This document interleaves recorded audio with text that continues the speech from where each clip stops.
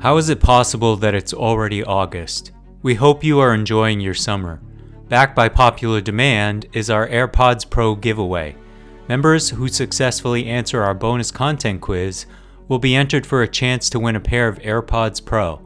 To participate, you must have access to the bonus sections of the podcasts, which you get by becoming a member. Members also receive an ad-free listening experience, an evening newsletter, an invitation to join the DSR Slack community, and more.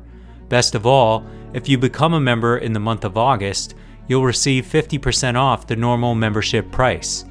Visit thedsrnetwork.com/buy and enter code BONUSCONTENT, one word, at checkout. That's thedsrnetwork.com/buy and code BONUSCONTENT. Thank you for your support.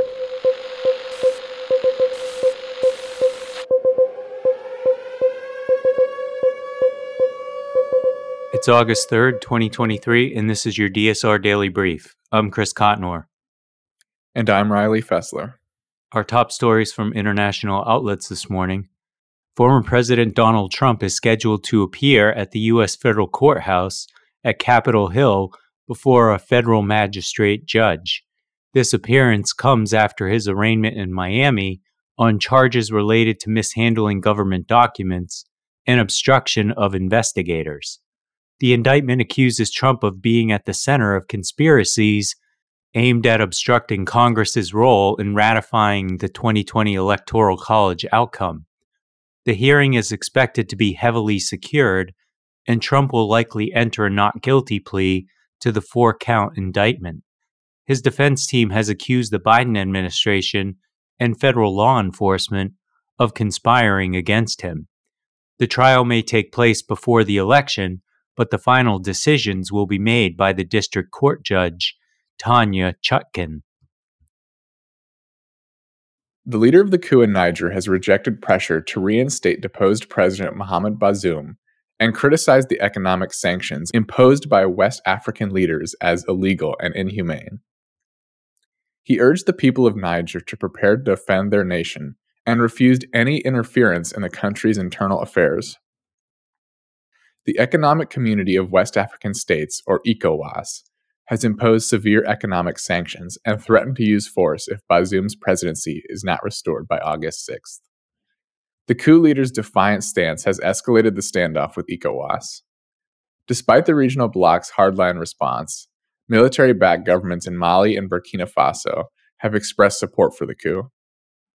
Western countries have condemned the coup, fearing it may lead to increased instability and allow armed groups linked to al-Qaeda and ISIS to gain ground in the Sahel region. The United States and European countries have started evacuating their citizens from Niger amid the tensions. Former Vice President Mike Pence criticized his former boss and his crackpot lawyers after Trump was indicted for attempting to overturn the 2020 election. Pence asserted that Trump was surrounded by people who only told him what he wanted to hear, leading up to the January 6, 2021 Capitol riot. While acknowledging Trump's presumption of innocence, Pence strongly opposed any attempt to put oneself above the Constitution and expressed his commitment to fulfilling his duty on that day.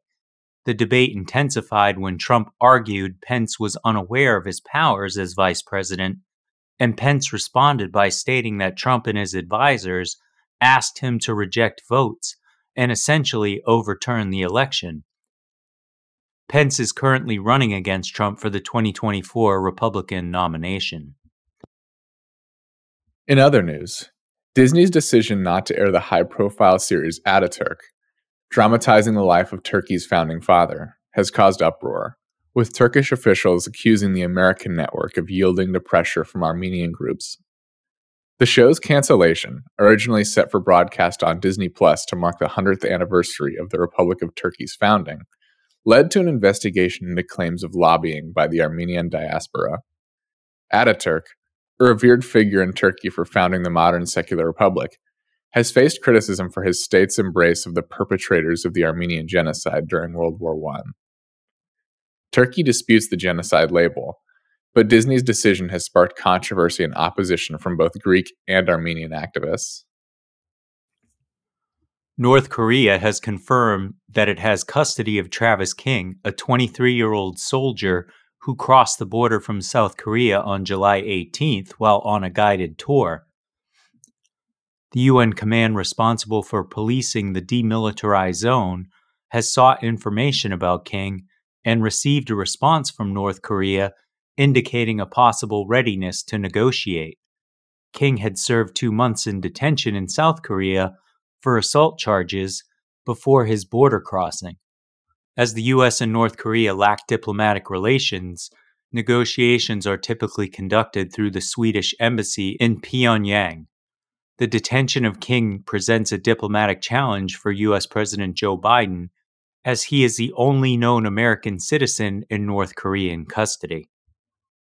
Mongolia's prime minister visited Washington and expressed the country's intention to deepen cooperation with the United States in mining rare earths and critical minerals.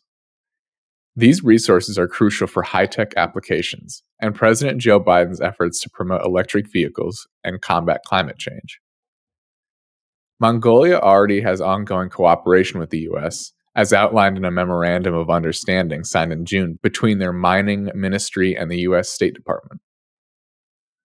Oyun Erdene emphasized the importance of maintaining good relations with both the U.S. and China, which holds most of the world's rare earth deposits.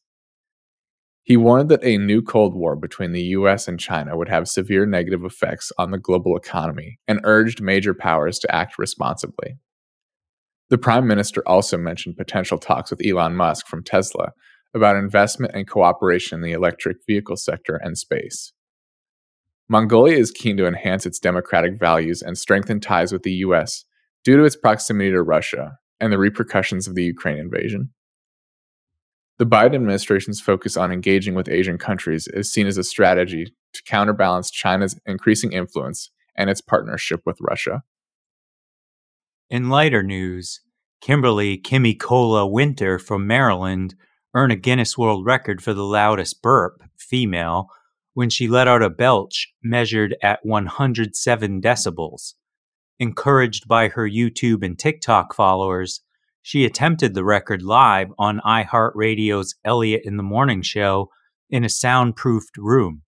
Winter's preparation included experimenting with different foods and beverages, and on the day of her attempt, she had coffee and beer with breakfast to ensure maximum belch volume. Her record was just shy of the male version set by an Australian in 2021, which was 112.7 decibels. That's all the news we have for you today. Be sure to rate, review, and subscribe so that more people can find the show. If you have a tip, topic, or correction you'd like to flag for us, please email us at podcasts@thedsrnetwork.com. Members of the DSR Network will receive an evening newsletter version of the DSR Daily Brief. If you'd like more in-depth analysis of these issues, along with our sources for today's episode, be sure to follow the links in the show notes and tune into our sister podcasts on the DSR Network. Stay safe and stay tuned to the DSR Daily Brief.